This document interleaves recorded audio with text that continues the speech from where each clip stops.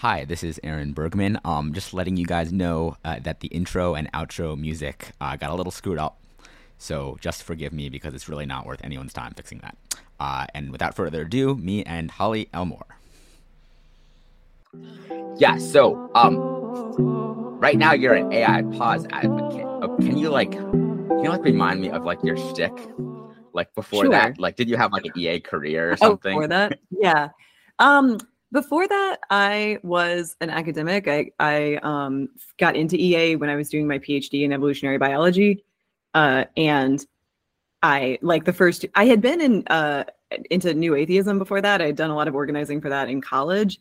And while the Enlightenment stuff and what I think is the truth about there not being a God, was very important to me, but I didn't like the lack of positive values. There was just half the people there were sort of people like me who are looking for community after leaving their religion that they grew up in. And sometimes as many as half of the people there were just looking for a way to for it to be okay for them to upset people and take away stuff that was important to them. And I didn't love that. I didn't love organizing a space for that, And when I got to my first year at Harvard Effective Altruism was advertising for its fellowship, which became the Elite Fellowship eventually. And I was like, wow, this is everything I want, and it has this positive organizing value around doing good. And so I was totally made for it. And pretty much immediately I did that fellowship, even though it was for undergrads. I did that fellowship and I was immediately doing a lot of grad school organizing. And I did that for 6 more years. And yeah, by the time I got to the end of grad school, I just didn't really, I realized was very sick in my 5th year. And I realized the stuff I kept doing was EA organizing and I did not want to keep doing work. And that was pretty clear. I thought oh, because I love, I'm really into my academic area, I'll do that, but I'll also have a component of doing good. I took Giving What We Can, in the middle of grad school. And I thought, I actually just enjoy doing this more. So why would I do anything else? And so then after grad school, I started applying for EA jobs, and pretty soon I got a job at Rethink Priorities, and they suggested that I work on wild animal welfare. And I have to say, from the beginning, I was a little bit I don't know, I'd always had very mixed feelings about wild animal welfare as a cause area. How much did I assume the audience knows about EA? Oh, a lot, I guess. Okay. I think as of right now, it's a pretty hardcore dozen people. Also, wait, what year is any of this? Approximately. So I graduated in 2020. Okay. And and then I was really okay. This isn't even okay. This is not that this is not extremely distant history. Sometimes people are oh yeah, the OG days in 2004 or something. And I'm oh my god. Oh yeah, no. Okay. I wish I had been in these circles then, but no, it wasn't until 2014 that I really got inducted. Yeah. So, which now feels old because everybody's so young, but but yeah, in 2020 I finished my PhD and I got this awesome remote job at Rethink Priorities during the pandemic, which was great. I was working on wild animal welfare, which I'd always had some. So wild animal welfare, just for anyone who's not familiar, is looking at the state of the natural world and seeing if there's a way that usually the hedonic, so feeling pleasure, not pain, sort of welfare of animals can be maximized. So that's in contrast to a lot of other ways of looking at the natural world, like conservation, which are more about preserving a state of the world, the way preserving maybe ecosystem balance, something like that, preserving species diversity. The priority with wild animal welfare is, the affective welfare, how it feels to be the animals. So it is very understudied, but I had a lot of reservations about it because I'm nervous about maximizing our values too hard onto animals or imposing them on other species. And okay. Yeah. That's interesting. Just because I feel we're so far away from the margin of, I mean, this is I'm a very pro wild animal welfare pilled person. I'm definitely pro in theory. Yeah. I mean, it seems how many other people? It's you and 6, or formerly you and 6 other people or whatever. It seems we're quite far away from the margin at which we're over optimizing in terms of like giving like, you know, heroin to like all the sheep or I don't know, the bugs and stuff.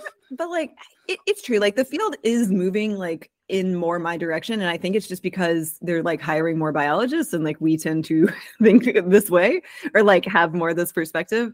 But you know, like I think I'm a big fan of Brian Tomasick's work, but like, you know, stuff like finding out which species have like the most capacity for welfare, like I think is already sort of the wrong scale. Like I think a lot will just depend on how much, you know, like what are the conditions for that species? Like I don't like. Yeah. No. I'm yeah. There's like 7 from people. The coarseness and the abstraction, but also like there's a lot of like you know, you don't want anybody to like actually do stuff like that, and it would be more possible to do the more simple sounding stuff. And like so yeah, I mean, my work there was like consisted of being a huge downer. And like, I respect that. I did do some work that I'm proud of on I have a whole sequence on EA Forum about how we could reduce the use of rodenticide, which I think was the single most promising intervention that we came up with in the time that I was there. I mean, I didn't come up with it, but you know, that we narrowed down, and even that just doesn't affect that many animals directly. It's really more about like the impact is from what you think you'll get with moral circle expansion, or you know, setting precedents for like the treatment of non-human animals or wild animals, or you know, semi-wild animals, maybe like being able to be expanded into wild animals. And so it all felt like not quite up to EA standards of impact. And I felt kind of uncomfortable like trying to make this thing happen in EA when I like wasn't sure that it was, you know, my tentative conclusion on wild animal welfare after working on it and like thinking about it a lot for 3 years was that we're sort of waiting for transformative technology that's not here yet in order to be able to do the kinds of interventions that we want. And there are going to be other issues with the transformative technology, you know, that we have to deal with first. Yeah, no, I've been like thinking not like that seriously or in like any formal way, just like once in a while, I just like have a thought like, oh, I wonder, how the field of like, I guess wild animal, or sorry, not wild animal, just like animal welfare in general, and like including wild animal welfare, like might like make use of AI like above and beyond. I feel like there's like a simple take, which is like probably mostly true, which is like, oh, like, I mean, the phrase that everybody loves to say is make AI go well, or like whatever that, you know, but like that's basically true. Like, yeah, like probably you make aligned AI. I know that's like a very like oversimplification, but and then you can like, you know, have a bunch of like wealth or whatever to do whatever we want. I feel like that's like kind of like the standard line. But do you have any takes on like, I don't know, maybe like in the next couple of years, or like anything like more specifically beyond just like general purpose AI alignment, for lack of a better term?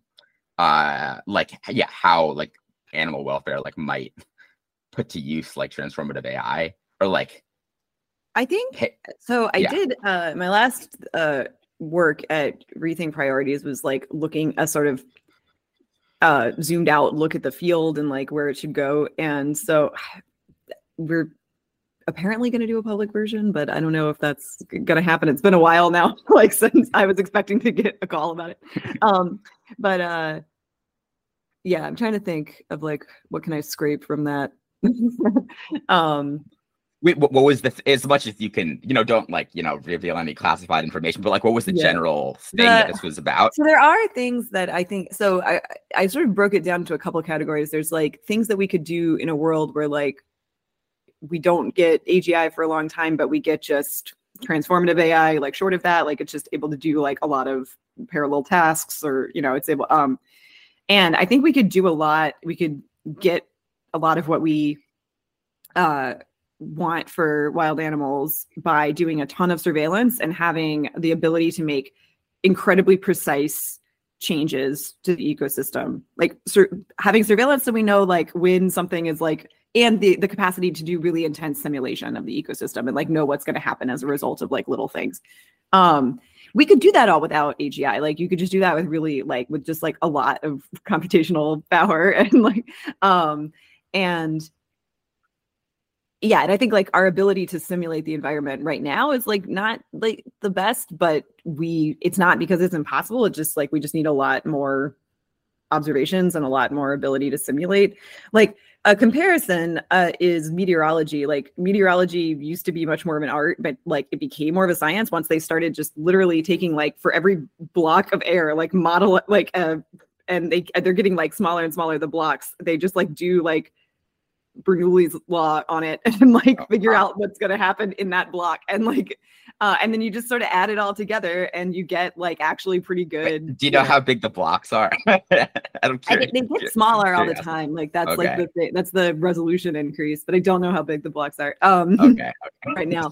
And like shockingly, like that just works. Like that gives you a lot of the picture of what's going to happen with weather. And I think that like, you know, modeling like ecosystem dynamics is like very similar to weather. There's you could say like more players and ecosystems, but like and I think we could with enough surveillance like get a lot better at monitoring the ecosystem and then like actually have more of a chance of implementing the kinds of like sweeping interventions we want. But the price would be just like never ending surveillance and like having to be the stewards of the environment. Like if we weren't automating that, depending on how much you want to automate and depending on like how much you can automate without AGI or without handing it over to like another intelligence, like that's yeah,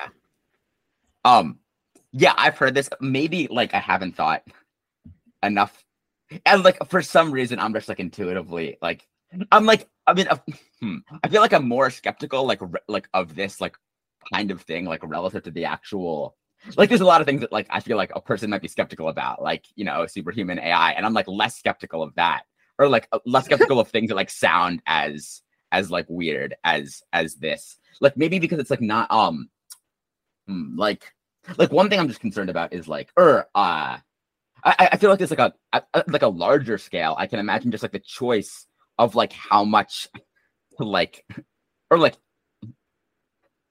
how much like ecosystem is like how much ecosystem is like available for wild animals is like a pretty like macro level choice that like might be like not at all like deterministic. So like you can imagine like spreading like, you know, or terraforming like other planets like and things like that, or like basically continuing to like remove the amount of like available ecosystem, and like also at like a much more like practical level, like clean meat like development. Like I have no idea what the technical bottlenecks on that like are right now, but like seems kind of possible that like I don't know, AI can help it in some capacity. I thought you were going to say that it would increase the amount of space available for wild animals. This is like a big controversy within, I don't know, this part of the animal EA animal movement. It's that like if you advocate diet change and if you get people to be vegetarians, like does that just like free up more land for wild animals to suffer on? I thought this was like, guys, like we'll never do anything if we don't like choose sort of like a zone of influence and like accomplish something there. It seemed like this could go on forever. It was like literally, I mean, it just, and then I rethink actually like a lot of discussions would end in like, okay, so this seems like really good for all of our like target populations, but what about wild animals? I could just like reverse everything. And like, and man, I don't know.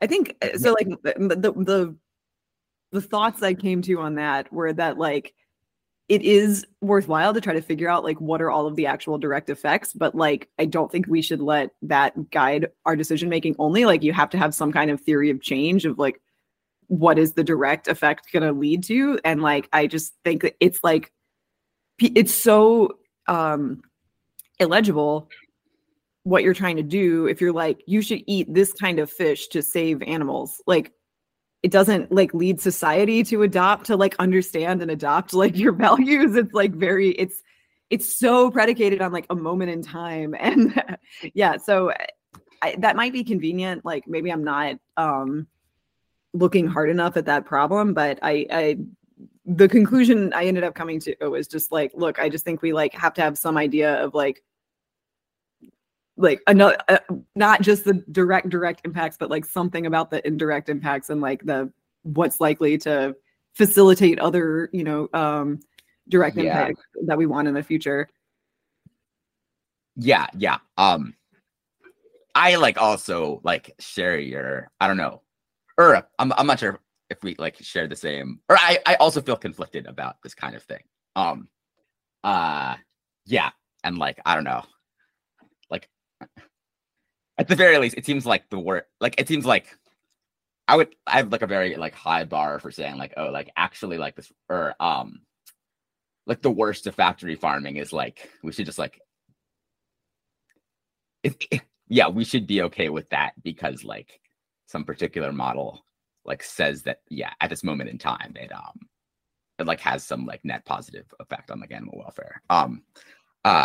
It's like what morality is that really compatible with? I mean, I understand our morality, but like it pretty much anyone else who hears that conclusion is going to think that means that like the suffering doesn't matter or something, Yeah, I don't know. I mean, also like I think like maybe more than you, I'm like willing to like bite the bullet. Like if somebody really could convince me that like like chicken farming is like actually just in fact good, even though it's counterintuitive, I'll be like, all right, fine. Surely there are other ways of occupying. Land, exactly. Like, yeah. I just like what? Same with like sometimes I would get like from very like classical wild animal suffering people like comments on my rodenticide work saying like, well, what if it's good to have more rats? And just like I mean, I don't know, like there are surely other vehicles for utility like other than like ones that humans are like bent on destroying. Like yeah.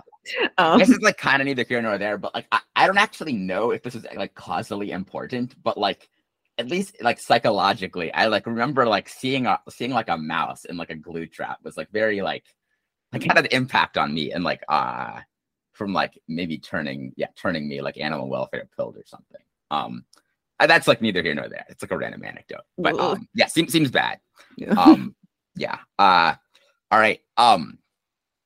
Okay, so like then okay, what came after Rethink for you? Yeah, I got after the publication of the FLI letter and Eliezer's article in Time, I was like super inspired by Pause. Like a number of like emotional changes happened to me about AI safety, like nothing intellectual changed, but just I'd always been confused at and like kind of taken it as like a sign that people weren't really serious about AI risk when they would say things like, I don't know, the only option is alignment. Like the only option is for us to do cool nerd stuff that we love doing. Like nothing else would work.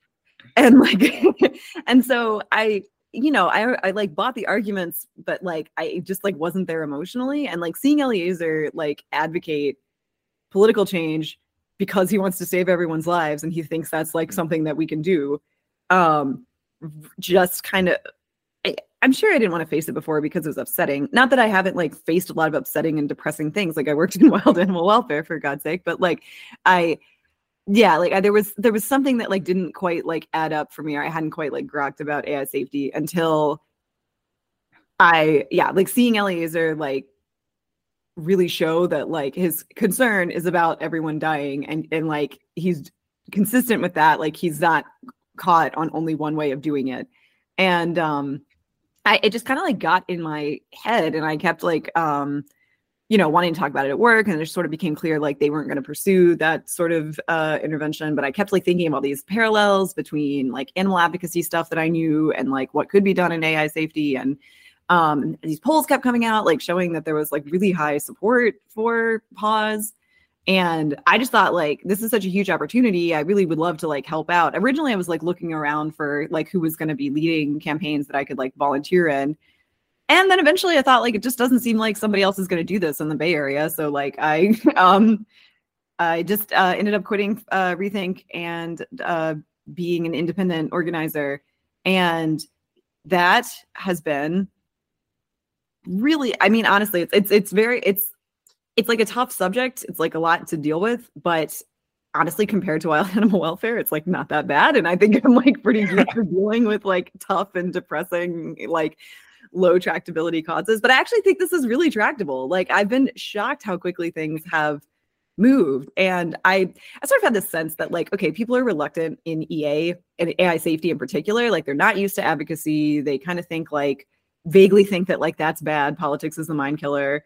And it's kind of like it's a little bit of a threat to like the stuff they really love doing. Like maybe that's not going to be so ascendant anymore. And it's just stuff they're not familiar with. But I had the feeling that like if somebody just like keeps like making this case, like that people will take to it, like that I could like push the Overton window within EA, and like that's gone really well. Yeah, and then of course the public is just like pretty down. It's great. yeah. No, I feel like it's kind of weird because like being in DC, and I've like always been. I feel like I actually used to be like more into like politics, and I guess I mean to be clear, like I understand, or correct me if I'm wrong, but like advocacy doesn't just mean like to like in the political system or like to politicians or whatever, but like I assume that's like a part of what you're thinking about, like or not really. Yeah, I like early on was considering working on more like political process type advocacy, and I think that's really important. I totally would have done it. I just thought that like it was more neglected in our community to do advocacy to the public, and a lot of people had like entanglements that prevented them from doing so. Like they work sort of with AI labs, or it's important to their work that they not declare against AI labs or something like that, or be perceived that way. And so like they didn't want to do public advocacy that, could make them, that could threaten, what else they're doing.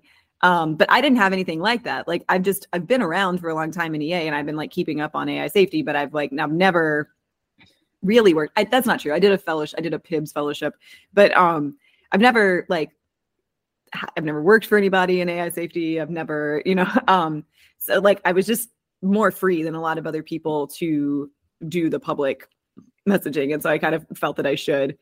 I'm also more willing to get into conflict than other EAs. And so that seemed valuable.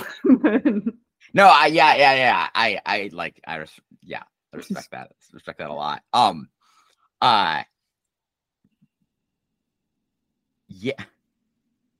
Yeah. So like one thing I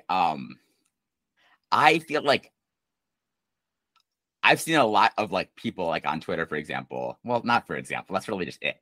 I guess talking about like polls that come out saying like, oh yeah, the public is like super enthusiastic about like X, Y, or Z. I feel like these are almost meaningless, and maybe you can convince me otherwise. Or like, I mean, it's not exactly not and to be clear, like I'm not saying that like I guess it could always be worse, right? Like all things considered, like a poll showing like X thing is like being supported is like better than the opposite result. But like you can really get people to say anything. And so maybe I'm just like wondering about like the degree to which like the public, like how do you imagine the public, and I'm doing air quotes to my listeners, like playing into the like policies either of, I guess, like industry actors or government actors? Well, this is something actually that I also felt that a lot of EAs were unfamiliar with, but it does matter to our representatives, like what the constituents think. It matters a lot. So, I mean, if you talk to somebody who's ever like interned in a congressperson's office, like one person like calling and writing letters just for something can have actually like for depending on like how contested a policy is, like can have a largish impact. Like so like my ex-husband was an intern for Jim Cooper, and like they had this whole system for scoring, like when calls came in versus letters. Was it a handwritten letter, a typed letter? Like all of those things like went into like how many points it got. And like that was like something they really cared about. And so politicians do pay attention to opinion polls, and they pay attention to like what their vocal constituents want. And they pay attention to like not going against what is the norm opinion. Even if like nobody in particular is pushing them on it or seems to like feel strongly about it, like they really are trying to calibrate themselves to like what is the norm. So like those are always, also sometimes politicians just get directly convinced by arguments of like what a policy should be. So yeah, public opinion is, I think, underappreciated by EAs because it doesn't feel like mechanistic. Like they're looking more for what's this like weird policy hack that's gonna like solve or like what's this like super clever policy that's gonna solve things, rather than just like what's like acceptable discourse, like how far out of his comfort zone does this politician have to go to advocate for this thing, like how unpopular is it going to be to say stuff that's against this thing that there's now has a lot of public support. Yeah, I mean, I guess mainly I'm like, I guess I'm all like also it's like I would bet, actually, like I definitely could be wrong with this, but like I would expect that like a lot of the like first like when politicians like get or Congress people like get like letters and emails or whatever, like on a particular, like especially when it's like relevant to like a particular bill, and it's like, okay, like this bill has like already been like filtered for like the fact that like it's going to like get some yes votes and like some no votes, and it's like close to like or something like that. And so it's like and like hearing like a about like from like an interested constituency is like really like I don't know, like I guess like interesting evidence. On the other hand, like I don't know, like a lot of you can kind of just like get Americans to like say like a lot of different things that like I think are basically like not extremely unlikely to be like enacted into laws. You know what I mean? Like I don't know, like what's a good, I mean, like you can just like look at opinion or like sorry, I'm like no great example comes to mind right now, but like I don't know, like should we, if you ask the public, like should we do more safety research into like I don't know, anything? If it like sounds good, then people will say yes. Or am I mistaken about this? I mean, on these polls, usually like they ask, like the other way around as well. Yeah. Like, do you think AI like is really promising for its benefits and should be accelerated? Like, and like people don't, they answer consistently. It's not just like, well, now that sounds positive, like, Okay.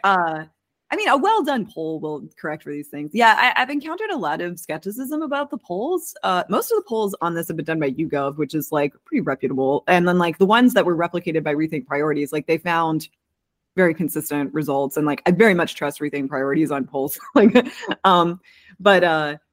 yeah. So like I've had people say like, well, like these framings are, I don't know, like they object and like wonder if it's like getting at the person's true belief.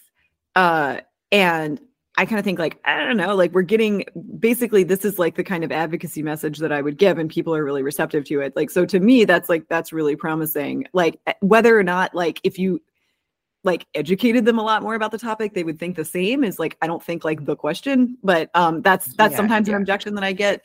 I think they're indicative. And then I also think politicians just care directly about these things. Like if they're able to cite that most of the public agrees with this policy, like that sort of gives them a lot of what they want, like regardless of like whether there's some qualification to, does the public really think this, or like are they thinking hard enough about it? And then like polls are always newsworthy, like weirdly just any poll, can be a news story, and like journalists love them. And so like it's a great chance to like get exposure for your whatever thing. And politicians do care what's in the news. And like actually I think we just have more influence over the political process than like EAs and like less wrongers tend to believe. Like it's true. I think a lot of people got burned in AI safety, like in the previous 20 years, because it was just, would be dismissed. It just wasn't in the Overton window. But like, I think we have a lot of power now. Like, weirdly, like people care what effective altruists think. I don't, like people see us as having like real expertise. Like the AI safety community, like does know the most about this. It's pretty wild. Like, I mean, and now that's being recognized like publicly, and like journalists and the people who influence politicians, like, not directly the people, but, like the fourth estate type people are paying attention to this and they influence policy. And there's sort of there's many like levels of, I wrote, if people want a more detailed explanation of this, but still high level and accessible, I hope. I wrote a thing on EA Forum called The Case for AI Safety Advocacy. And that kind of goes over this concept of outside versus inside game. So inside game is like working within a system to change it. Outside game is like working outside the system to put pressure on that system to change it. And I think there's like many small versions of this. Like, I think that it's helpful within EA and AI safety to be like pushing the Overton window of like what, like, I think that people have a wrong understanding of like how hard it is to communicate this topic and like how hard it is to influence government. So I want it to be more acceptable I want it to like feel more possible in EA and AI safety to go this route. And then there's like the public level of trying to make them more familiar with the issue, frame it in the way that I want, which is like, so current, like, with Sam Altman's tour, the issue kind of got framed as like, well, AI is going to get built, but how are we going to do it safely? And then I would like to like take that a step back and be like, should AI be built? Like, or should AGI be built? We could just, if we tried, we could just not do that, or we could like at least like reduce the speed. And so, yeah, I want people to be exposed to that frame. I want people to not be taken in by other frames that like don't include the full gamut of options. I think that's very possible.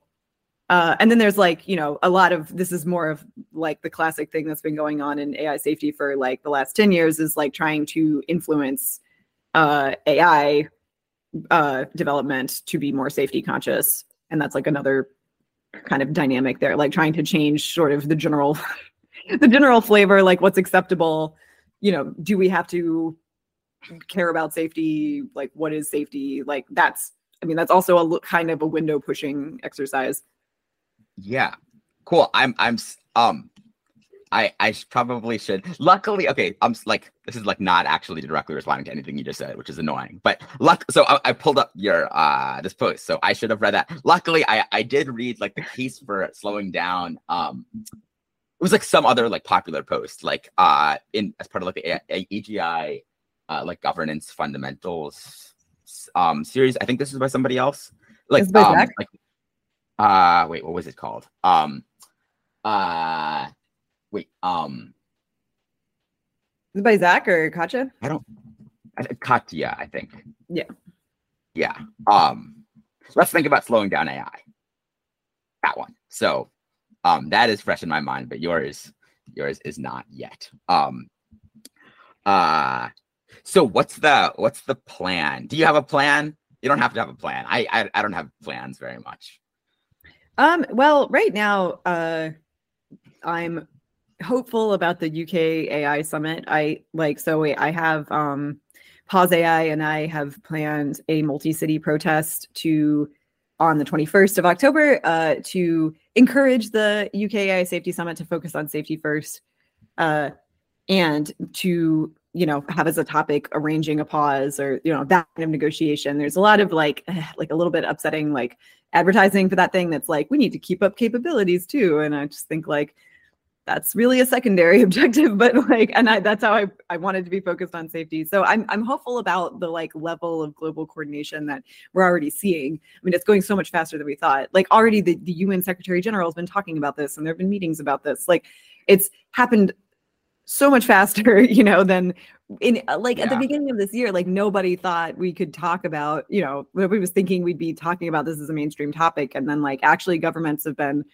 very like receptive. So anyway, so right now I'm focused on like the like actually other than just like influencing opinion, the like targets I'm focused on are things like encouraging these international efforts.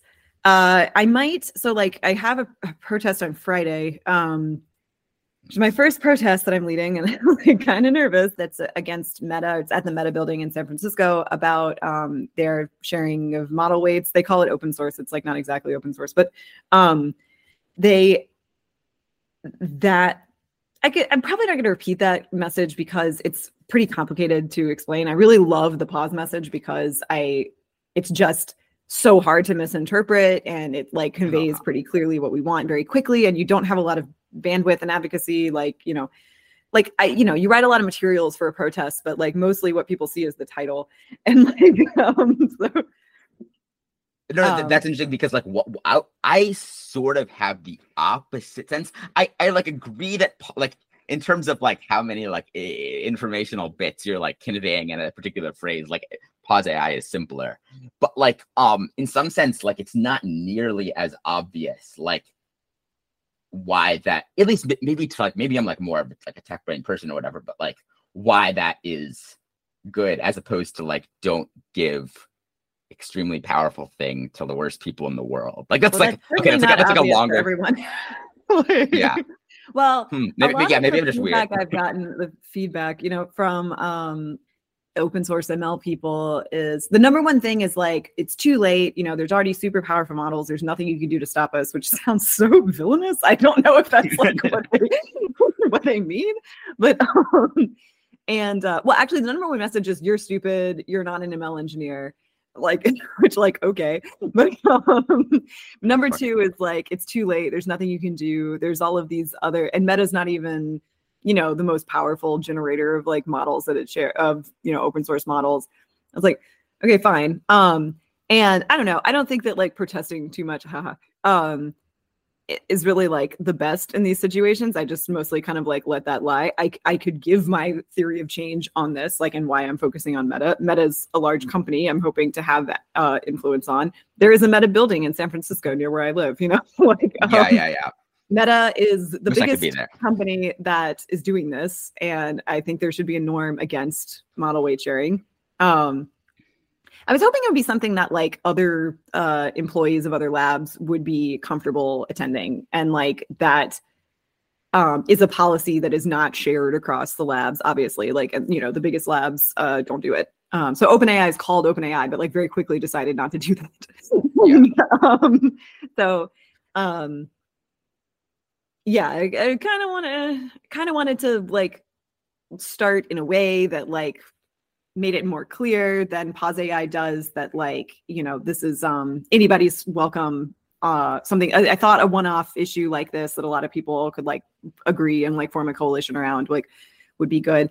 Like a lot of people think that this is like, oh yeah, so a lot of the open source ML people think that, you know, this is like a secret. What I'm saying is like secretly an argument for tyranny. I just want centralization of power. I just think that there are like elites that are better qualified to run everything. It was even suggested, I didn't mention China. It even suggested that I was racist because I didn't think that foreign people could make better AIs than Meta. And I don't. I'm grimacing here. I like Matt. Yeah, big respect to that. The intellectual disagreeableness, if that's an appropriate term or something like that. Good on you for like standing up to some pretty bad arguments. I mean, yeah, it's not like that worth it. It's actually I'm lucky that I truly am curious about what people think about stuff like that. Like I just find it really interesting. Like I spent way too much time like understanding the alt-right, for instance. Like I'm kind of like sure I'm on lists somewhere because of like the forums I was on, just because I was interested. And like it is something that serves me well with you know, my adversaries. I've enjoyed some conversations with people where I kind of like, because my position on all this is that, look, like I need to be convinced, and like the public needs to be convinced that this is safe before we go ahead. So I kind of like not having to like be the smart person making the arguments. I kind of like being like, can you explain like I'm 5? Like I still don't get it. Like, you know, just like, how does this work? And yeah. No, I was thinking actually like not long ago about open source. Like the phrase has such a positive connotation. And like in a lot of contexts, like it really is good. Like I don't know, like I'm glad that like random tech, like I don't know, things from like 2004 or whatever, like the Reddit source code is like, all right, seems cool that it's open source. I don't actually know if that was like have that right, but like yeah, I feel like maybe even just like breaching like breaking down like why the like what the positive connotation like comes from, and like and like why it's in people's this is really what I was thinking about. It's like, why is it in people's self-interest to like open source things that they made? And like that might like break apart like the allure or like sort of like ethical like halo that it has around it. And I was thinking like it's like it probably has something to do with like, oh, this is like how like if you're like a tech person who like makes some cool product, like you could try to put a gate around it by like keeping it closed source and like maybe trying to get intellectual property or something. But like probably you're like extremely talented, like already are like pretty wealthy, like are definitely can be like hired in the future. And like if you're like not wealthy yet, like I don't mean to put things in like just materialist terms, but like basically like it could easily be just like in a I think I'll probably take that bit out because I didn't mean to put it in like strictly like monetary terms. But like basically it just like seems like pretty plausibly in like an arbitrary tech person's like self-interest, like broadly construed to like in fact open source their thing, which is like totally like fine and normal. I think that's like 99 economy. yeah. I mean, kind of, and like all just like it's like a way of showing magnanimity, showing abundance, but like I don't know, make this sound so like I think 99.9% of human behavior is like this. Like I'm not saying it's like, oh, some like secret like terrible self-interested thing, but just like making it more mechanistic. Okay, it's like a status thing, it's like an advertising thing. It's like, okay, like you're not really in need of like direct economic rewards, or like sort of makes sense to like play the long game in some sense. And like this is like totally normal and fine. But like at the end of the day, it's not like there's like reasons why like why it like makes sense in why it's in people's self-interest to open source. And so like literally like the culture of open source has like been able to bully like people into like, oh, it's immoral to like keep it for yourself, you have to release this. It's just like set the norms in a lot of ways. Bully sounds bad, but I mean it's just like there is a lot of pressure. Like it looks bad if it's something is closed source. Yeah, it's like kind of weird that Meta, I don't know, like does Meta like really think it's like in there? I don't know, like I mean most like I guess economic like take on this would be like, oh, they like somehow think it's like in their shareholders interest to like open source their models. I mean, there are a lot of speculations on why they're doing this. Like one is that like, yeah, their models aren't as good as the top labs, but if it's open source, quote unquote, then the, like people will integrate it, Llama 2 into their apps, or people will use it and like become, I don't know, like it's a little weird because I don't know like why using Llama 2 like commits you to using Llama 3 or something, but like I mean it just like ways for like their models to get in places where like if you just had to pay for their models too, people would go for better ones.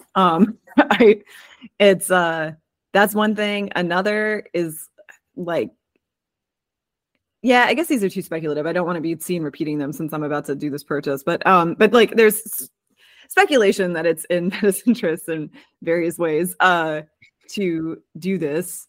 I think it's possible also that just like so what happened with the release of Llama 1 is like they were going to allow like approved people to download the weights, but then like within 4 days somebody had leaked Llama 1 on 4chan, and then they just were like, well, whatever, we'll just release the weights, and then they released Llama 2 as with the weights from the beginning.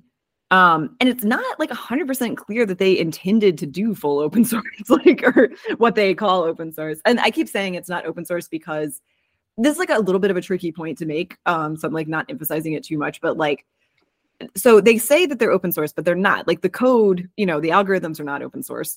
Like there are open source ML models that have everything open sourced, and I don't think that that's good. I think that's worse. So like, I don't want to criticize them for that, but like, they're saying it's open source because there's like all this goodwill associated with open source, but like it's actually what they're doing is releasing the product for free and or like trade secrets, even you could say, like things that should be trade secrets, and like and yeah, it's not like they're telling people how to make it themselves. So it's like a little bit of they're like they're intentionally using this label that has a lot of positive connotations, but like probably according to Open Source Initiative, which like makes the open source license, like it should be called something else, or there should just be like a new category for LLMs being but like that's I mean, I don't want things to like be more open. Like it's not, it could easily sound like a rebuke that it should be more open to make that point. But like, I also don't want to call it open source because like, that's like, I think like open source software should probably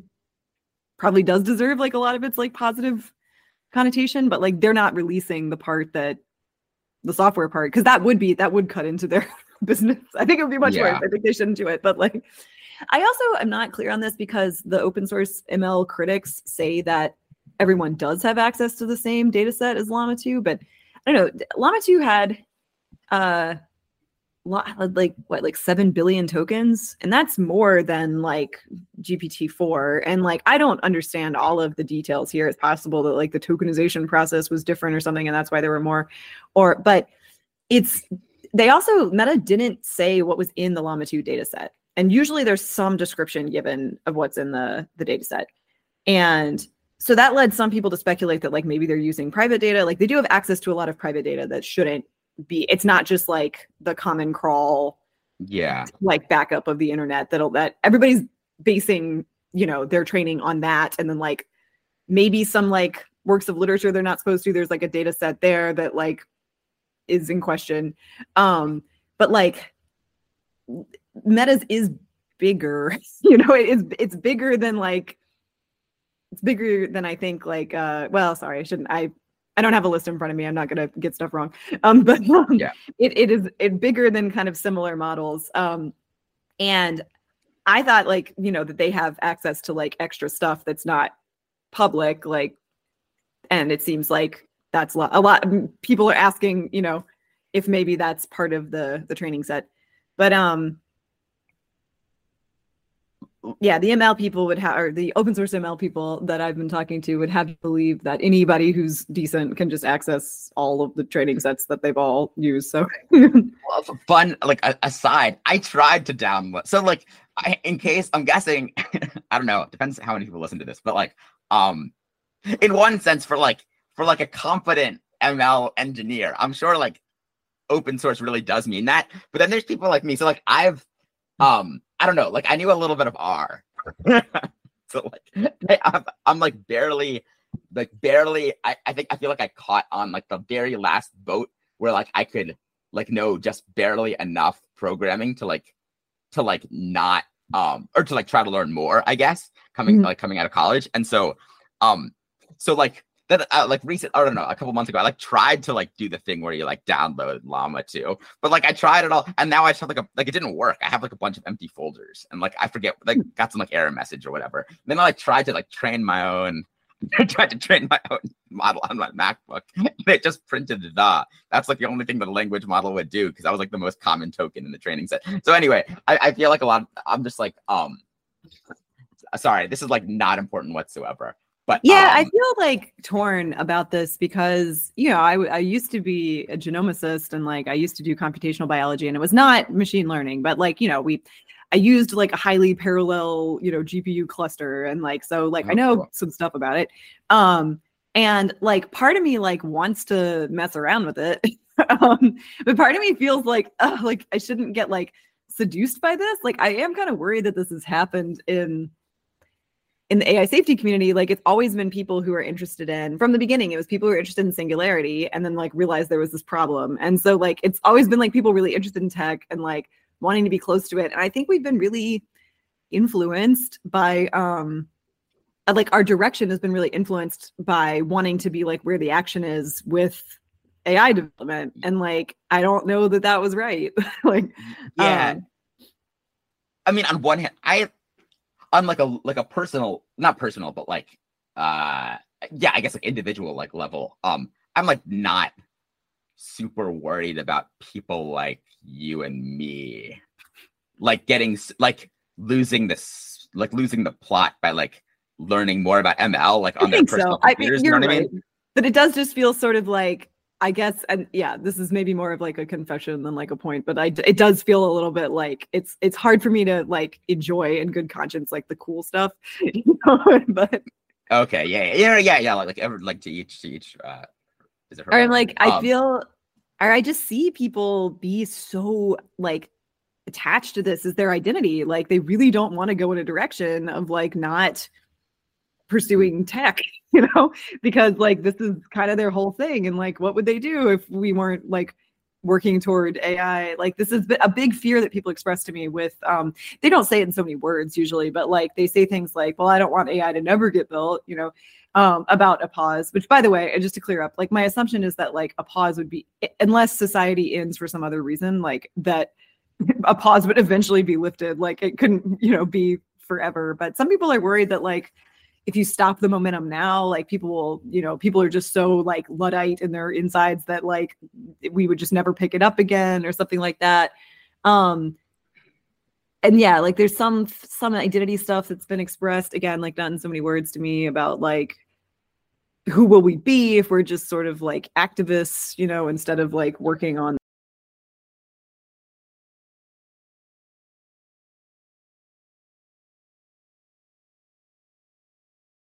Maybe one thing that like we might actually disagree on, like it's like kind of important, is like whether. So I think we both agree that like AI pause is better than the status quo. Like at least, you know, broadly, whatever. I know that can mean different things, but like, yeah, maybe I'm like not super convinced actually that like, that like, if I could just like, what am I trying to say? Maybe I can't, at least like right now, like if I could just imagine the world where like, OpenAI and Anthropic like had a couple more years to like do stuff, and like nobody else did, that would be like that would be like even like that would be better. Like I kind of think that they are like reasonably responsible actors, and so like I don't know, and so I guess, but like I don't think that actually like that's not an actual possibility, but like maybe like we have a different idea about like the degree to which like a problem is just like a million different, not even a million, like say like 1,000 different actors like having increasingly powerful models versus like the actual like the actual like state of the art like right now being like plausibly like near a dangerous threshold or something. Does this make any sense to you? I think both those things are yeah. And this is one thing I really like about the pause position, is that like unlike a lot of proposals that try to like allow for alignment, it's like it's not really close to a bad choice. It's just more safe. I mean, it might be foregoing some value. If there is a way to get an aligned AI faster. But yeah, I like the pause position because it's kind of robust to this. I can't claim to know more about alignment, you know, than like, you know, OpenAI or Anthropic's staff. Like, I think they know much more about it, but I have like fundamental doubts about like the concept of alignment that make me think like I'm concerned about, even if things go right, like what perverse consequences, you know, go nominally right, like what perverse consequences could follow from that. Like I have, I don't know, like a theory of psychology that's like not super compatible with alignment. Like I think like, yeah, like humans in like living in society together are like aligned with each other, but like the society is a big part of that. Like it's not like, I mean, the people you're closest to are also, so my background in evolutionary biology has a lot to do with genetic conflict. What is that? Genetic conflict is so interesting. Okay. Cool. So this is like the most fascinating topic in biology, but it's like essentially that, you know, so in a sexual species, like you're related to your close family, you're related to your kin, but you're not the same as them, you know, like you have like different interests, and like you know, mothers and fathers of the same children like have largely overlapping interests, but they have slightly different interests in like what happens with those children. Like the payoff to mom is different than the payoff to dad, like per child. Or so like one of the classic like genetic conflict arenas, and one that my advisor worked on was my advisor was David Haig, was pregnancy. So like there's mom and dad both want an offspring that's healthy, but you know, mom is thinking about all of her offspring into the future when she thinks about how you know, when mom is giving resources to one baby, like that is in some sense like depleting her, you know, her ability to have future children. But for dad, there's unless the species is Might be perfectly another homogeneous. might be another father in the future. Yeah, it's Yeah. in his interest to take a little more, and it's really interesting. Like the tissues that, so like the placenta is an androgenetic tissue. It's more. This is all kind of complicated. I'm trying to like gloss over some details, but it's like guided more by genes that are active in when they come from the father. Which there's this thing called genomic imprinting. That Never for heard of certain that. genes. So like, and then there's this back and forth. There's like this evolution between like our, so dad, it's gonna serve alleles that came from dad, imprinted from dad, to ask for more nutrients, even if that's like not good for the mother and not what the mother wants. So the mother's gonna like respond, and so like and you can see sometimes like alleles are pretty mismatched, and you get like, mom's alleles want like a pretty big baby and a small placenta. So like sometimes you'll see that. And then dad's alleles want a big placenta and like a smaller baby. And like these are so cool, but they're so hellishly complicated to talk about because it involves like a bunch of like genetic concepts that like nobody talks about for any other reason. Okay. But no, I mean, for what it's worth, I'm happy to talk about like that. Maybe it's part of that like dipped below or like into like the weeds threshold at which like I kind of lost it, but like I'm super interested in this stuff. Yeah. So this is But anyway, so like the basic idea is just that like even the people that you're closest with and cooperate with the most, like they tend to be. This is predicated on like our genetic system. There's like other, and like it's not ML, even though ML sort of evolves like similarly to natural selection through gradient descent, like it doesn't have the same like, there's no recombination, there's not genes, it's, so there's like a lot of disanalogies there, but like the idea that like being aligned to like our psychology would just be like one thing, like there's just like our psychology is like pretty conditional. I would agree that it could be one thing if we had a VNM utility function and you could like give it to AGI. Like I would think like yes, like that captures it, but even then like that utility function it covers like when you're in conflict with someone, and like, it covers like different scenarios. And so like I just am like not like when people say alignment, I think like what they're imagining is like an omniscient God who like knows what would be best. And like that is different than like what I think could be meant by just aligning values, No, I like broadly like very, very much agree. Although like I do think at least this is my perception, like I don't have like I guess is that like based on like the right like that like 1995 to like 2010 Miri corpus or whatever, like like alignment was like or alignment meant like something that was like kind of not actually possible in the way that you're saying. But like now that we have like it seems like actually like we I mean humans have been like able to like get ML models to like understand like basically human language pretty like shockingly well. And so like actually just like the concern about like maybe I'm sort of like losing my train of thought a little bit, but like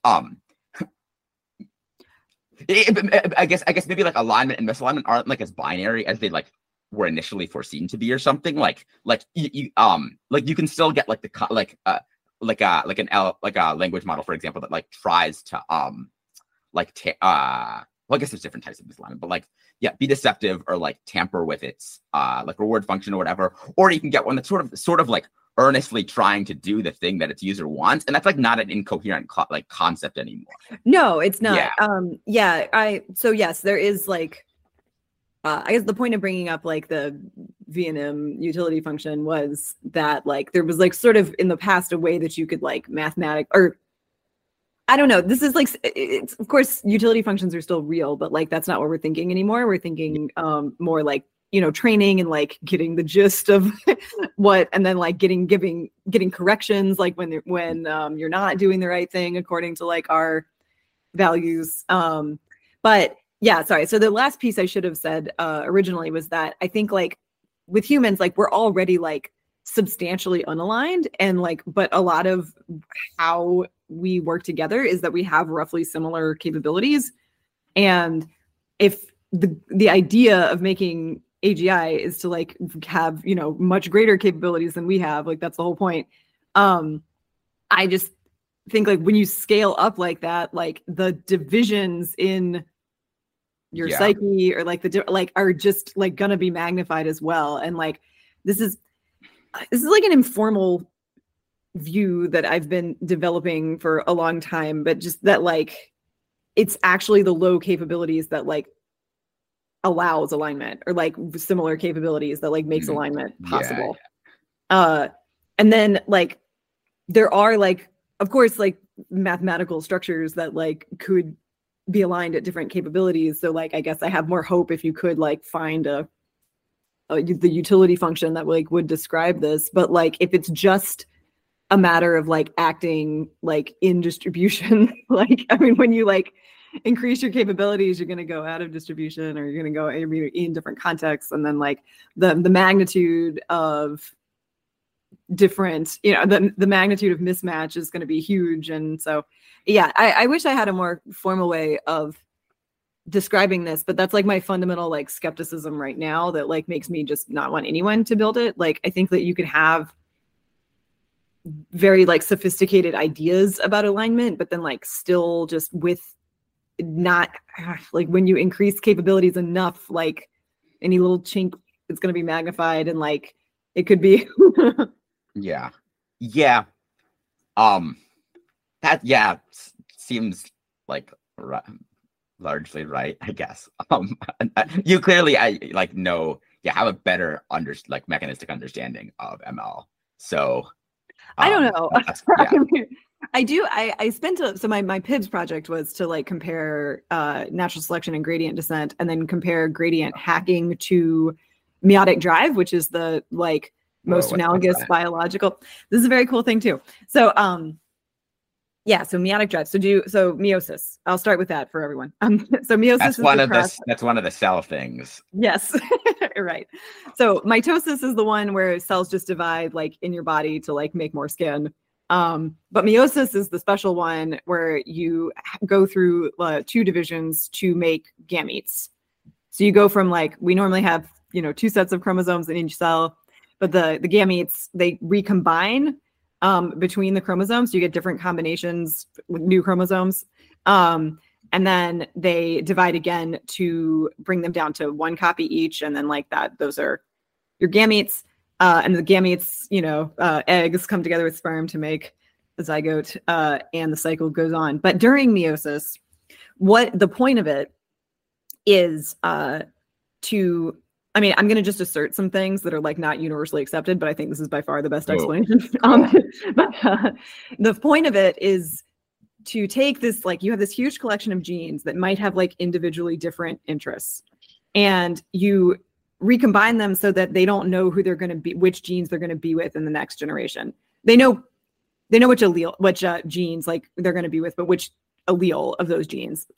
So I'm going to maybe simplify some terminology, but so because otherwise, what's to stop a bunch of genes from getting together and saying like, hey, if we just hack the meiosis system or like the division system to get into the gametes, like we can get into the gametes, you know, at a higher rate than 50%.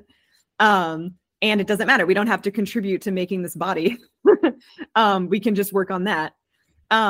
What is to stop that? Yeah, well, meiosis is to stop that. It's basically so meiosis is like a government system for the genes. It makes it so that they can't plan to be with like a little cabal in the next generation because they have some chance of getting separated. And so their best chance is to just focus on making a good organism.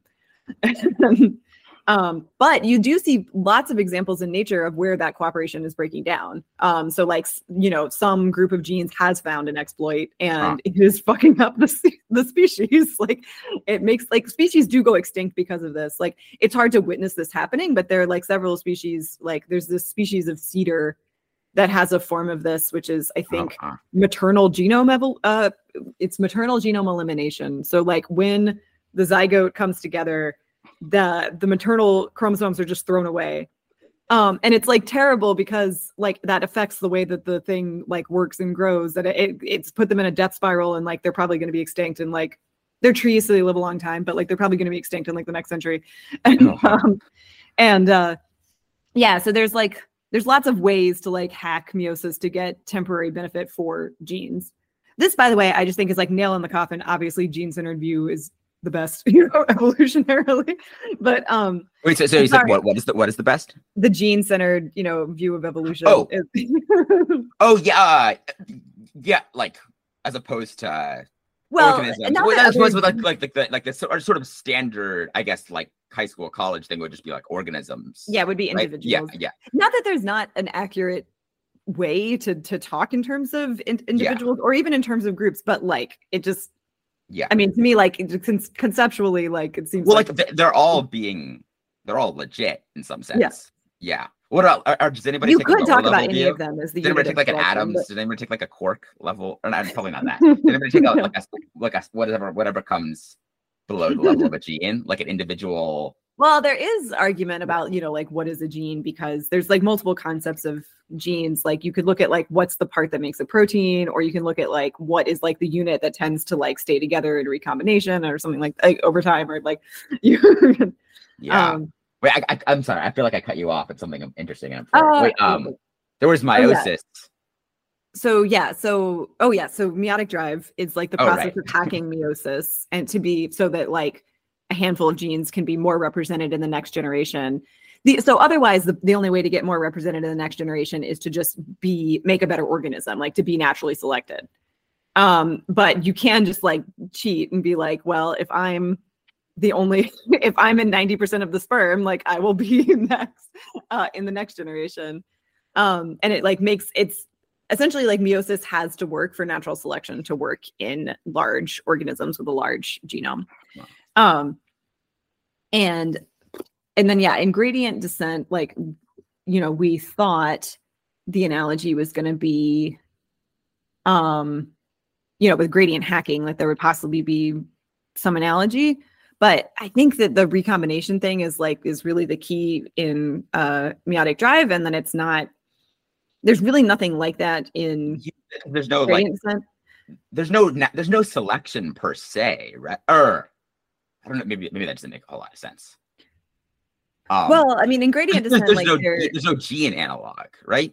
There's no gene analog, yeah, but there is it's a hill climbing algorithm like natural selection. So like you get this is especially I think easy to see if you're familiar with adaptive landscapes, which is which looks very similar to. I mean, if you look at like a schematic or like a model of, I'm going to try to say an illustration of gradient descent, it looks very similar to adaptive landscapes. Like they're both like in dimensional spaces, and you're like looking at vectors at any given point. And like, so like the adaptive landscape concept that's like usually taught for evolution is like on one axis you have fitness, and on the other axis you have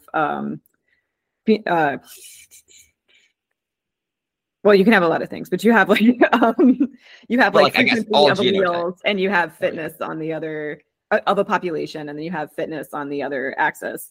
And what it tells you is like the shape of the curve there, like tells you, which direction evolution is going to push, or natural selection is going to push each generation. And so with gradient descent, there's like finding the gradient, to get to the lowest value of the cost function. To get to a local minimum at every step, and you follow that. And so that part is very similar to natural selection, but like the way that the meiosis hacking is just has a different mechanism than gradient hacking would. Like gradient hacking, like probably has to be more about I kind of thought that there was a way for this to work if like fine tuning creates like a different compartment that there's not full back propagation. So there's like kind of two different compartments in the layers or something, but like, I don't know if that's right. My collaborator doesn't seem to think that that's like very interesting. Honestly, so, I don't know if honestly like, don't even know what backprop. That's like a term I've heard like a billion times. so back yeah.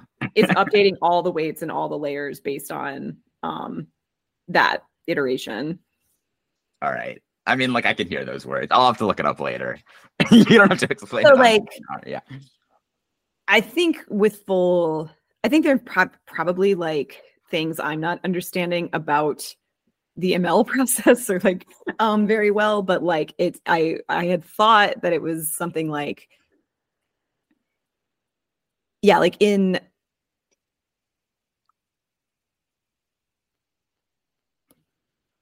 yeah, sorry, it's probably too tenuous. But anyway, feel free to, yeah, I've been like working on this a little bit for the last year, but like I'm not super sharp on my arguments about that. Oh no, I mean, I wouldn't notice. You can kind of say whatever, and I'll nod along. I mean, this is. I gotta guard my reputation, you know. Yeah, can't be so off the cuff anymore. We'll edit it so you're correct no matter what. Have you ever like edited the oohs and ums out of a podcast and just been like, "Wow, I sound so smart"? Like even after you heard yourself the first time, you do the editing yourself, but then you listen to it and you're like, "Who is this person? Looks so smart." I haven't, but actually, I was the 80,000 Hours After Hours podcast. I interviewed the first episode of theirs. I interviewed Rob and his producer Kieran Harris, and that they have like actual professional sound editing. And so, yeah, I went from like totally incoherent, not totally incoherent, but like sarcastically totally incoherent to like sounding like a normal person because of that. I used to use it to take my laughter out of. I did a podcast for the when I was an organizer at Harvard. Like I did the Harvard Effective Altruism podcast, and I laughed a lot more than I did now, which is than I do now, which is kind of sad. But like, and we even got comments about it. Like we got very few comments, but they were like, "Girl host laughs too much," and but when I take my laughter out, with like I would do it myself. I was like, wow, this does sound suddenly like so much more serious. Yeah, I don't know, huh? I mean, like, yeah, I definitely say like and too much. So maybe I will, yeah, try to. Actually, realistically, that sounds like so much effort. It's not really worth it. And like nobody else really notices, but I go through periods where I say like a lot, and when I hear myself back in interviews, like that really bugs me. Yeah. God, it sounds so stupid. No, I'm definitely worse. So I should probably, yeah, I'm sure there'll be a way to automate this, and then, well, not sure, but probably in the not too distant future. When people were sending around like transcripts of Trump to underscore how incoherent he is, I'm like, I sound like that sometimes. Oh yeah, same. Like I didn't actually realize that. This is especially bad if I don't when I get this transcribed, there's actually, I don't know how people. Well, this is a good example. Like the last 10 seconds, if I get it transcribed, it'll like make no sense whatsoever. But there's like a free service called like assembly.ai/playground where it like does free like DRized speaker-based transcription, and like that makes sense. But like if we like just get this transcribed like without identifying like who's speaking, it'll like be even worse than that. Yeah, actually, this is like a totally like random thought, but like I actually spent like not like zero amount of effort trying to figure out how to combine like the whisper, like the highest quality transcription like whisper with like the like slightly less good speaker based transcriptions. You could get like the speaker, you could infer who's speaking based on like the lower quality one, but then like replace like incorrect words with correct words, and I don't know, I'm sure somebody's that'd be nice. I would do transcripts if it were that easy, but I just never have, but it is annoying, like because I do like to give people the chance to veto like certain segments, and that can get tough because even if I tell them, do you have podcasts that I don't know about? Well, I used to have the Harvard one, which is called the Turing Test, and then I do have. I probably listened to that and didn't know it was you. Okay. Maybe Alish was the other host. I like big. I mean, it's been a little while since I've listened. Yeah. Yeah, and then I on my Substack I like publish audio stuff sometimes. But it's called Low Effort to underscore. Oh yeah, I didn't actually. Okay, great minds think alike. Low effort podcasts are the future. In fact, this is super intelligent. I just have them like as a way to catch up with friends and stuff and like talk about their lives in a way that like might recorded conversations are just better. You're more on. And you get to talk about stuff that's interesting, but like feels too like, well, you already know this, you know, if you're not recording it. Okay, well, I feel like there's a lot of people that like I interact with like casually that like I don't actually like they have like these like rich online profiles and like somehow I don't know about it or something. Like I mean I could know about it, but like I just like never click their Substack link for some reason. So I will be listening to your casual comments. I just actually in the 15 minutes you gave us when we pushed back the podcast, I found something like a practice talk I had given and put it on it. So that's audio that I just posted. Cool. Oh, but that's nice. For paid subscribers. I like to give them a little something that, you know. No. I saw that. I was, in like I did 2 minutes of research or whatever. Nice. Yeah. Cool. Yeah, it's a little weird. I've always had that blog is very low effort, like just whenever I feel like it. And that's why it's lasted so long. But I did start doing paid and I do feel like more responsibility to the paid subscribers now. So. Yeah. No, like I feel like like kind of the reason that I started this is because whenever I I feel so much, I don't know, it's like very hard for me to like write a low effort blog post. Like I just, even the lowest effort one, like still takes like, at the end of the day, it's like several hours. Like I was like, oh, I'm going to like bang it out in half an hour. And like, no matter what, like my brain doesn't let me do that. But like, mine usually takes 4 hours. Like, yeah. I have like a 4 hour and an 8 hour mode. Oh, wow. Oh, okay. Yeah. That's like, I feel like some people, like apparently Scott Alexander like said that like, oh yeah, he just like writes as fast as he talks and he just like clicks send or whatever. It's like, oh well, if I could do that, I would have written in those paragraphs. It's crazy. Yeah. But you see that when you see him in person, like he just does. I've never met him, but okay. I think I mean I've never like talked to him like, but I've like been to meetups where he was, and I'm at this conference, or I'm not there right now. This week that he's supposed to be at.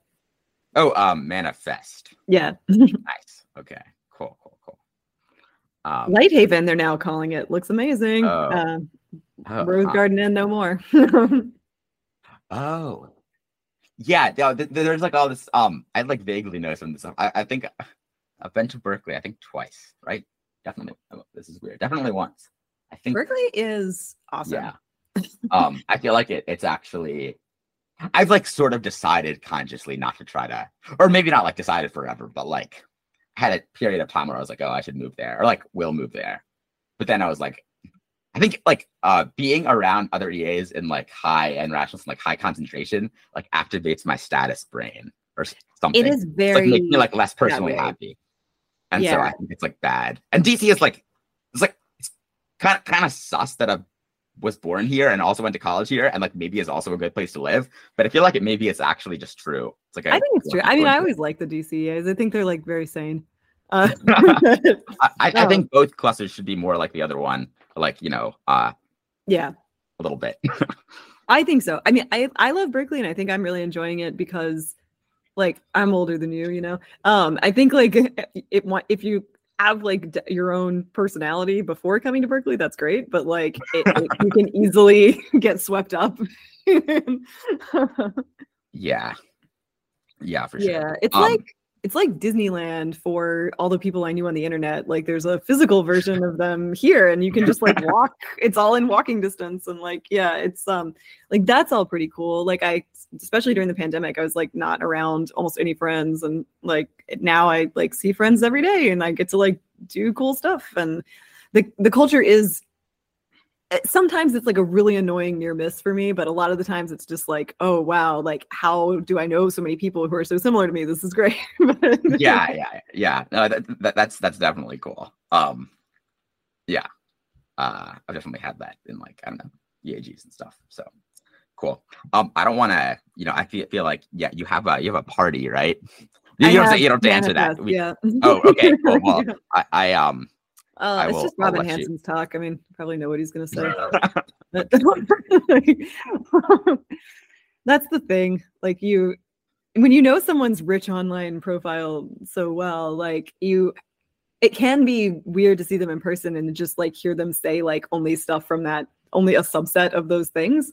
I'm not saying Robin's like that. Like, I don't know. I haven't seen him enough in person, but like Steven Pinker was this way for me. Like he was in, so it was like, I was in the evolutionary biology department, but it was kind of close to the psychology department. And I went to a lab meeting there, and like, I talked to Steve a few times, and then he actually was like, yeah, like, why don't we have like a meeting and talk about your career? And I was like, you know, it was like I had read like every word he'd ever written, you know, at that time. And that's cool. But I just like had nothing to say to him. And then I realized like pretty much everything I did say, I knew that he was going to answer, like, because he's not someone who speaks very spontaneously. Like he pretty much like has like cached chunks and like loads them. And so the only spontaneous conversation we ever had was about AI, and it was because like, you know, we disagreed, but. Yeah. That's interesting. I wonder who, I feel like I listen to a lot of ADK. But I did talk to Rob like for this other podcast episode, and like I don't know, I didn't have that like totally like, I feel like it was like I didn't know everything he was gonna say, so maybe but who else would be like that? Rob has a lot of off the cuff content. He also, you know, he doesn't say everything he thinks, so in online, so like true. Yeah. Oh, we can cut this part. We didn't talk about whether there's a conspiracy to not fund pause research or pause, not research. Pause stuff.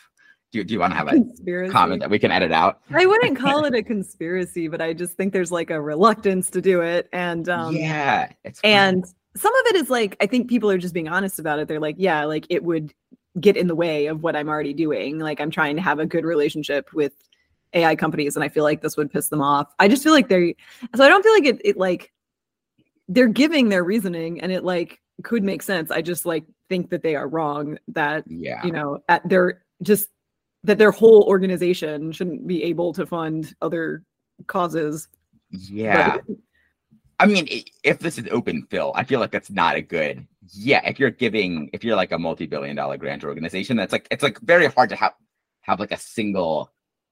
It's like that's like not like a person with views who needs to, you know, it's not like a single agent necessarily. I mean, it kind of acts that way, but and like I don't even know. Not sure how much I can say, but like, I'm not sure that like AI companies expect that. I'm not sure if it's like that that's been communicated to people like OpenPhil and they are like acting accordingly, or if they're just afraid of that and like acting accordingly. I don't know, you know. I'm not.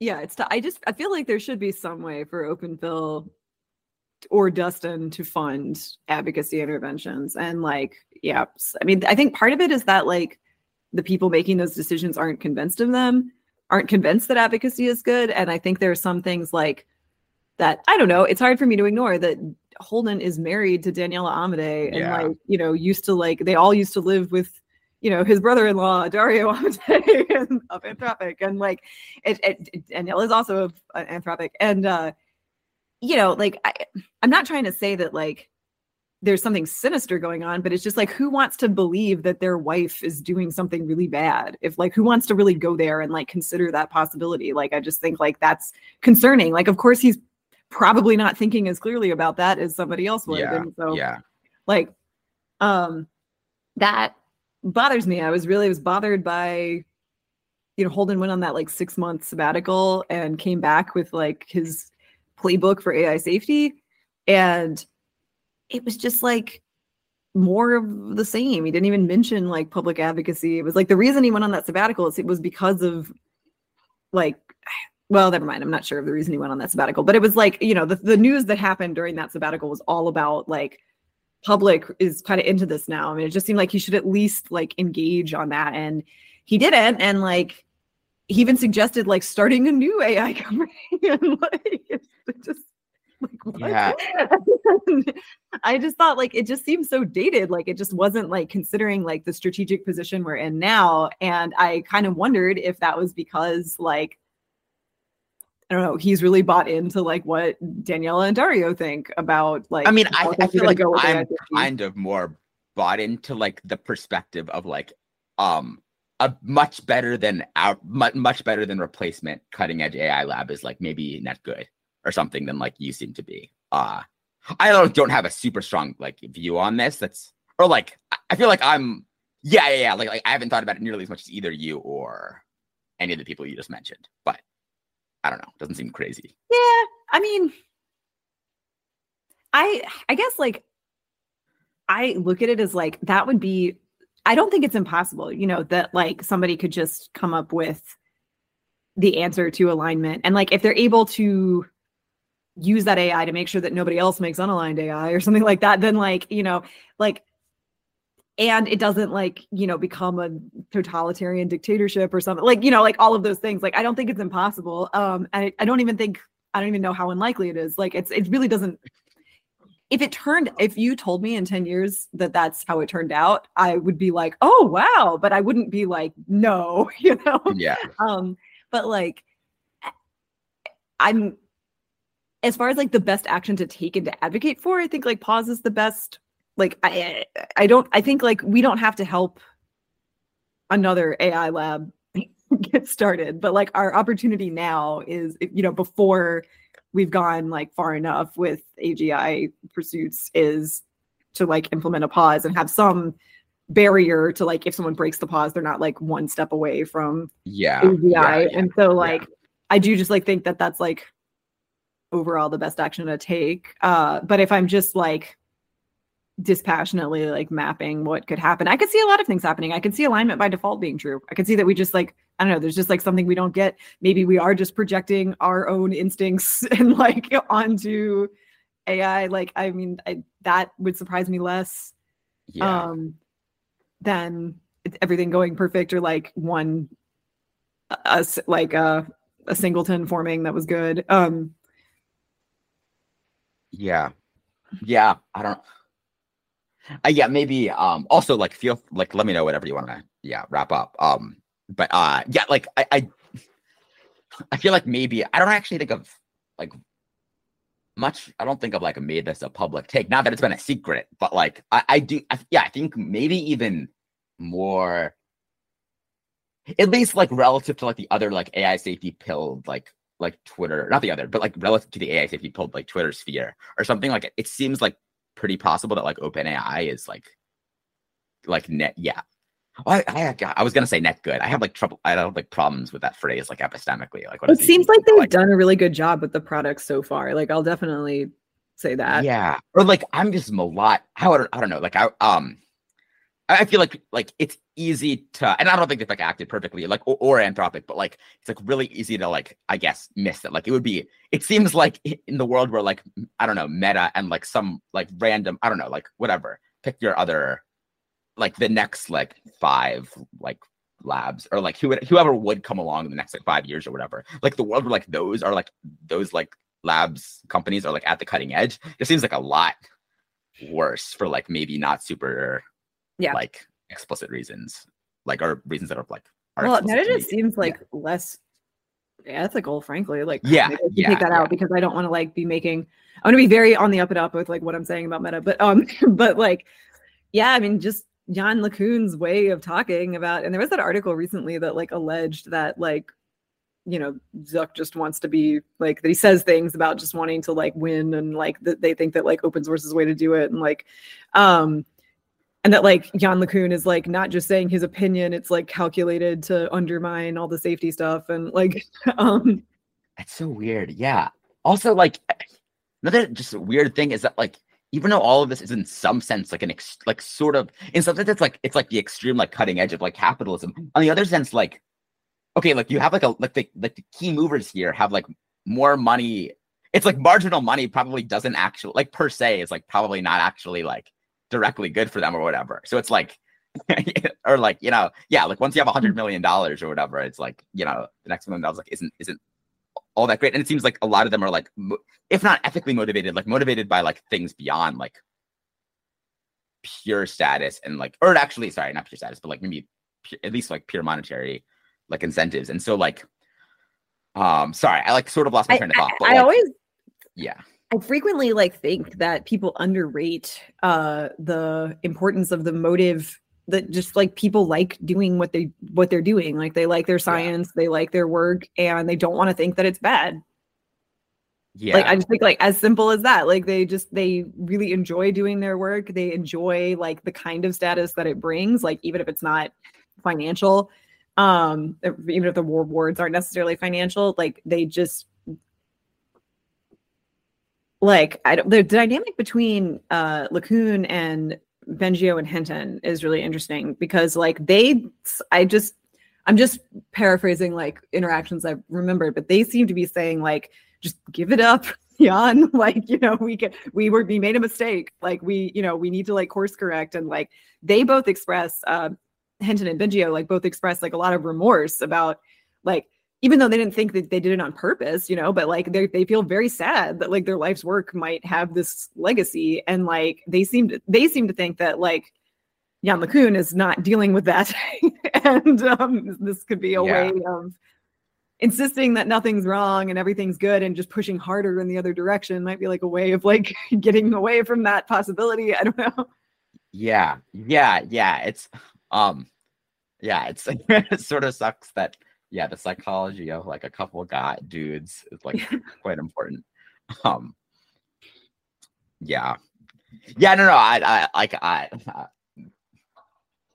don't know. This is another area where like my history of animal advocacy is interesting because like I was a kid vegetarian. And so I like observed over many years, like how people would react to that.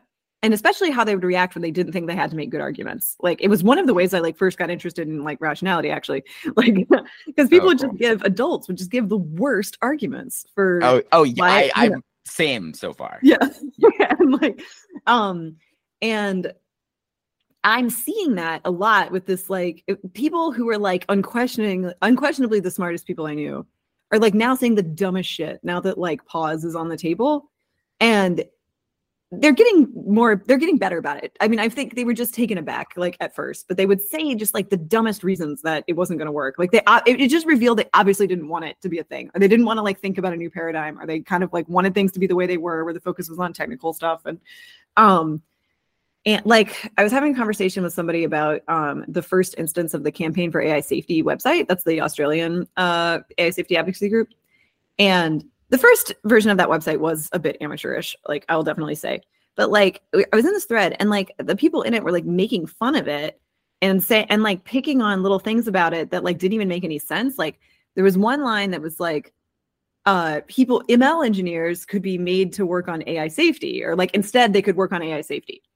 Retrained was the word they used. And this is very similar, like in vegan advocacy, you hear this all the time, like slaughterhouse workers can be retrained in organic farming. Like it's not a great suggestion. It's a little sillier in that case, in my opinion. It's very silly, but like it's... Well, no, I mean, in the first case, I don't think it's that silly. But like the point of that kind of thing is like, we care about the jobs of the people, who be affected by this. And there are jobs in our thing too. Silicon Valley ML experts really struggling to make ends meet. Yeah. But that line was picked on and made fun of. And actually one person who was like a very smart person, knows a lot about the topic, was like, this would be like forced labor camps.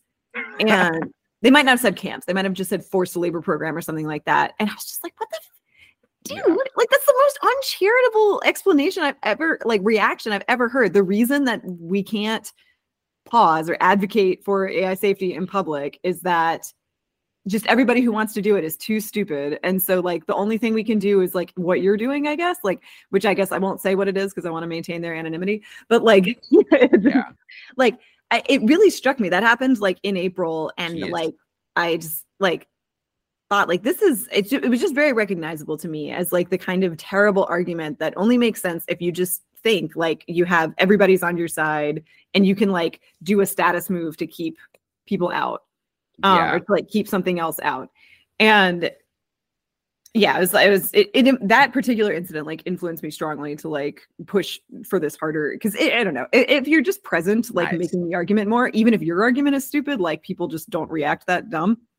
But well, no, I good. I'm glad you updated in that direction. Although I mean, like I do think it's very good that like AI safety seems NEA seems like pretty high. Like I don't know, depends what status hierarchy you're talking about, but like in all like relevant domains, like seems pretty high status. And like actually, it's kind of crazy how smart everybody is. Like this is my personal view. Like I don't know. Yeah. I feel like it's like technical AI safety. Like people really fucking smart. And so like yeah, I've like seen some people on Twitter say like, or like yeah, like they like only like once or twice because it's like just not. It's like so far from true. But like once or twice, like yeah, like I guess they're just like not smart enough to work in ML. It's like okay, like I don't know. It's like the farthest possible thing from the truth.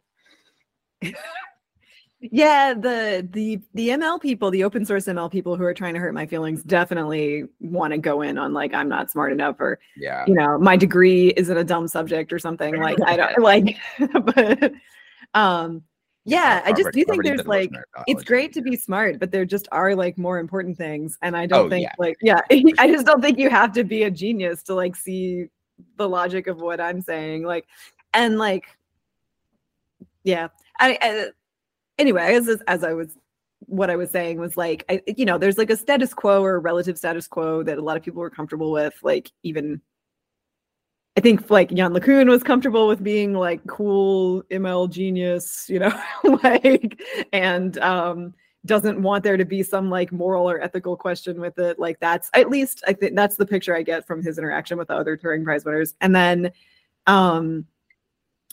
yeah, like within AI safety, like people don't really want to like think about switching gears or like maybe like the landscape has shifted and now like what we you know the next move is something that's like not the skills they've spent all their time developing and not the skills that like kind of got them into this whole thing which like I don't want anybody working on technical stuff to quit or something like sorry the Soylent just adds to the ethos.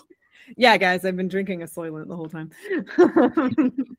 Nice. It's not that I like love them, but I do go through these periods where I feel like kind of nauseous and like don't want to eat, and like Soylent is great. No, yeah, whatever, yeah, works. Yeah. Cool. I think I'm like slightly running out of steam, which is like bad for a podcast host. I'm gonna get there by 4. So okay. Yeah, but like you are invited back on Pigeon Hour anytime. Not literally anytime, but virtually anytime. Nice. Yeah, we can record one for mine thing. Oh yeah, totally. Totally any closing takes, thoughts? I don't have any, so you don't have to either. Yeah, it was a fun time. Thank you. It was a very I felt very at ease. Oh, cool. Yeah, no, maybe at some other point. Yeah,